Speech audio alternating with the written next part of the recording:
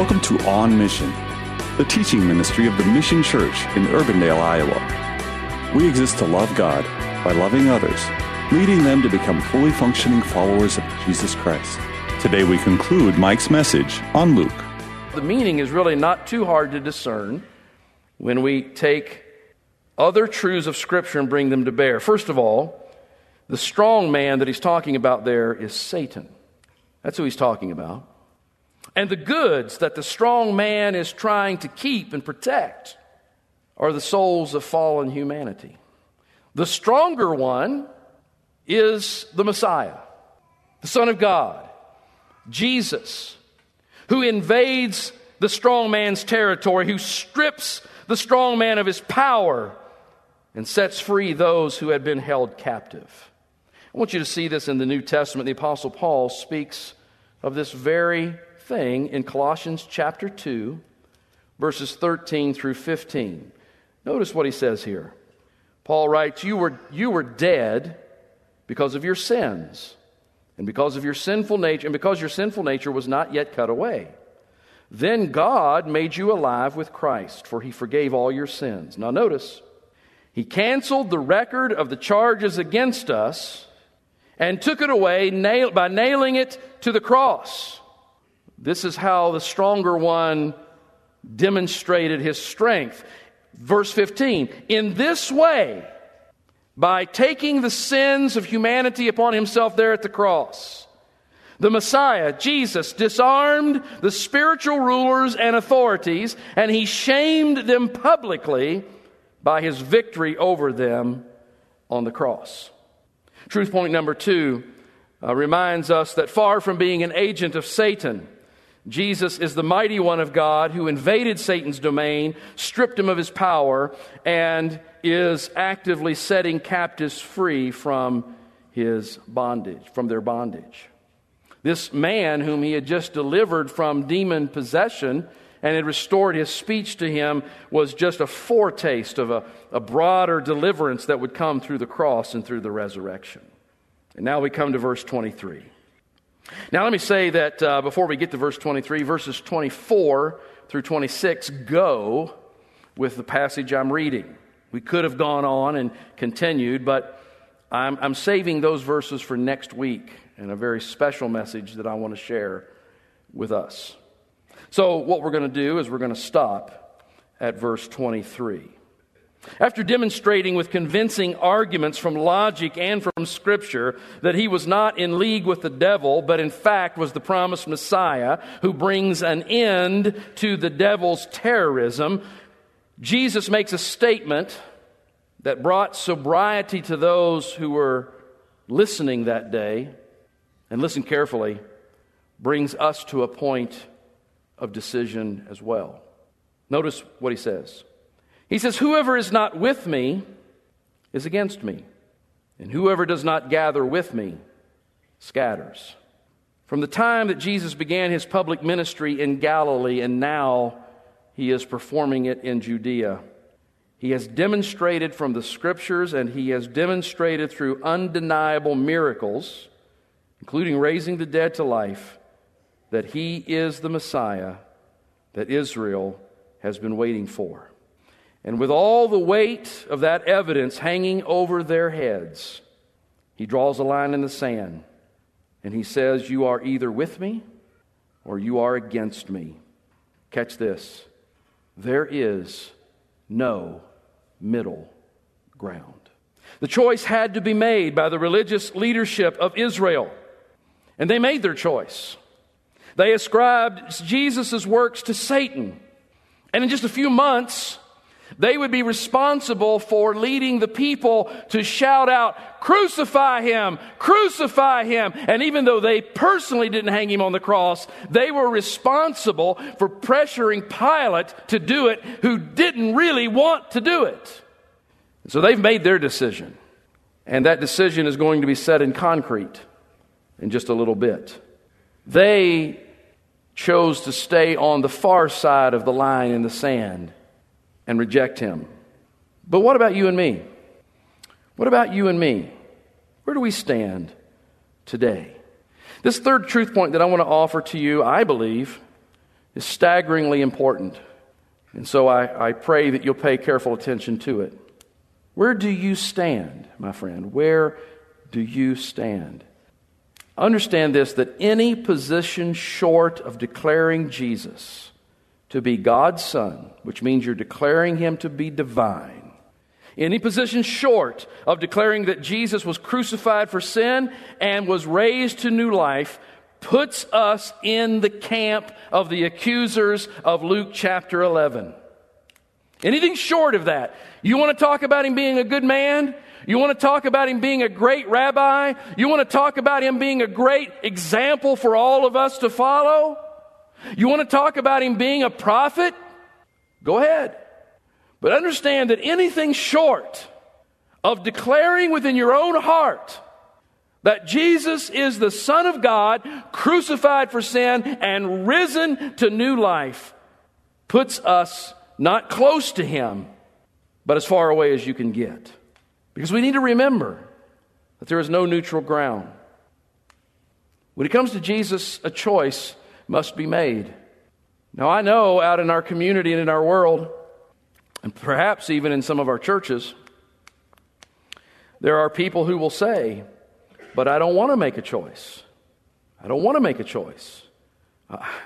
I feel more comfortable straddled over this fence. I don't know how you could. Any of you ever straddled a fence before and had your legs hanging down? It's not very comfortable. I don't know how you can feel comfortable there. I mean, I want to be on one side or the other. But there's a lot of folks who would say that. Now listen to me carefully. Straddling the fence, not making a choice, is not an option that is available to you. If you think it is, it's only the delusion of your mind.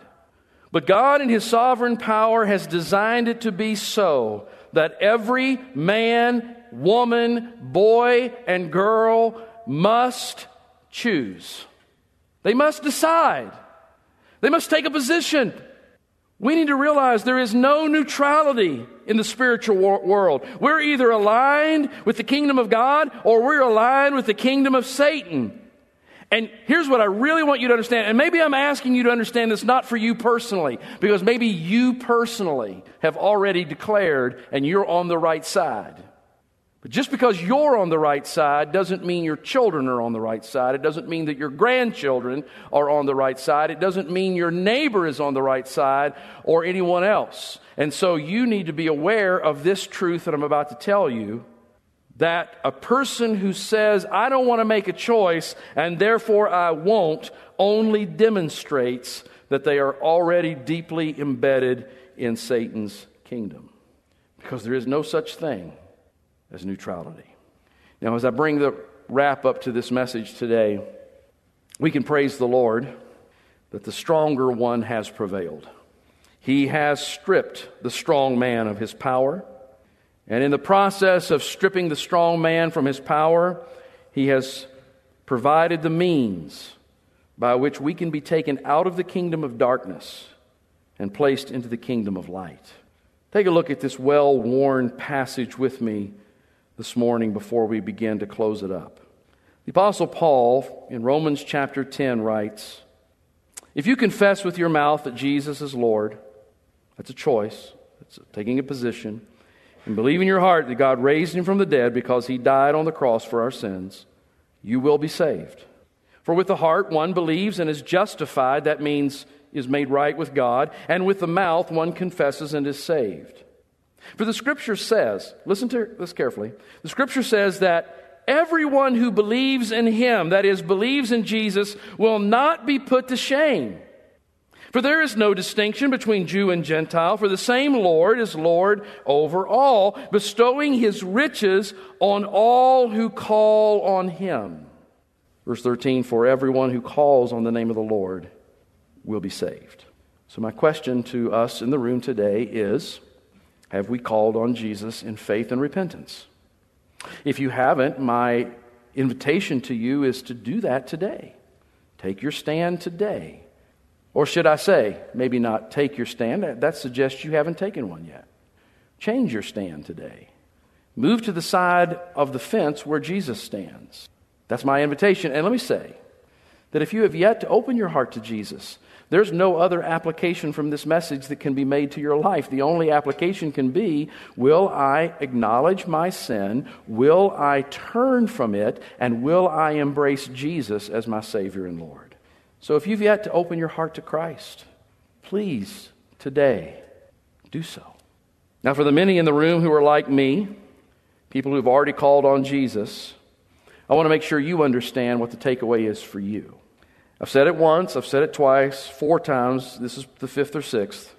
There is no middle ground for anyone. You say, Pastor, but I understand that. I've changed my declaration. I'm standing with Jesus. Fine, great. Understand, though, that there is an urgency for your family and your friends. Understand that your loved ones cannot stand on middle ground. Understand that your children cannot not decide. Understand that your grandchildren, this is an important issue for them.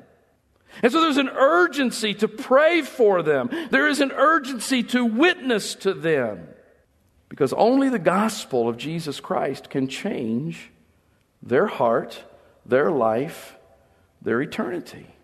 I'm fearful that many of us, whether we believe it outright or not, tend to behave as though, well, Jesus is good for me, and I've believed, but I don't want to impose my beliefs on them.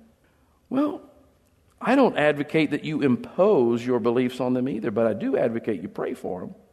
And I do advocate that every opportunity you get, every open door you get to share of the love and the grace of God and what He has done in your own life, inviting them to do the same, you need to be taking it.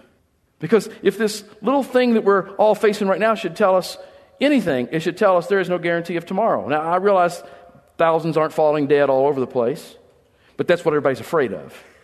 And there's no guarantee about tomorrow. So we need to have an urgency to pray and to witness. Secondly, is concerning the way we live in this world. And I'm talking about the way I live and the way you live. And I'm fearful. I know so about me. I know so about me. And I'm fearful about some of you. That not on the issue of salvation, but on the issue of sanctification, on the issue of growing in Christ and leaving the world behind and embracing all things Christ, that some of us think we can stand on the middle ground or even dabble on the other side of the fence completely while professing our faith in Jesus over here. I just want to say to us, that's a dangerous place to be. And we need to be sober, and we need to be careful, and we need to realize that every day brings with it choices, right ones and wrong ones. And by God's grace and by His power, we need to be siding with Him, making the right ones. So if you get nothing else out of this message, do carry this away. There is no middle ground. Let us take our stand with Jesus. This is On Mission. The Mission Church is located at 12001 Ridgemont Drive in Urbandale. To learn more about our ministry, visit our website at themissiondsm.org or call us at 515-255-2122. We gather for worship each Sunday at 10 a.m. We would be honored for you to join us. Have a blessed day, and thank you for listening to On Mission.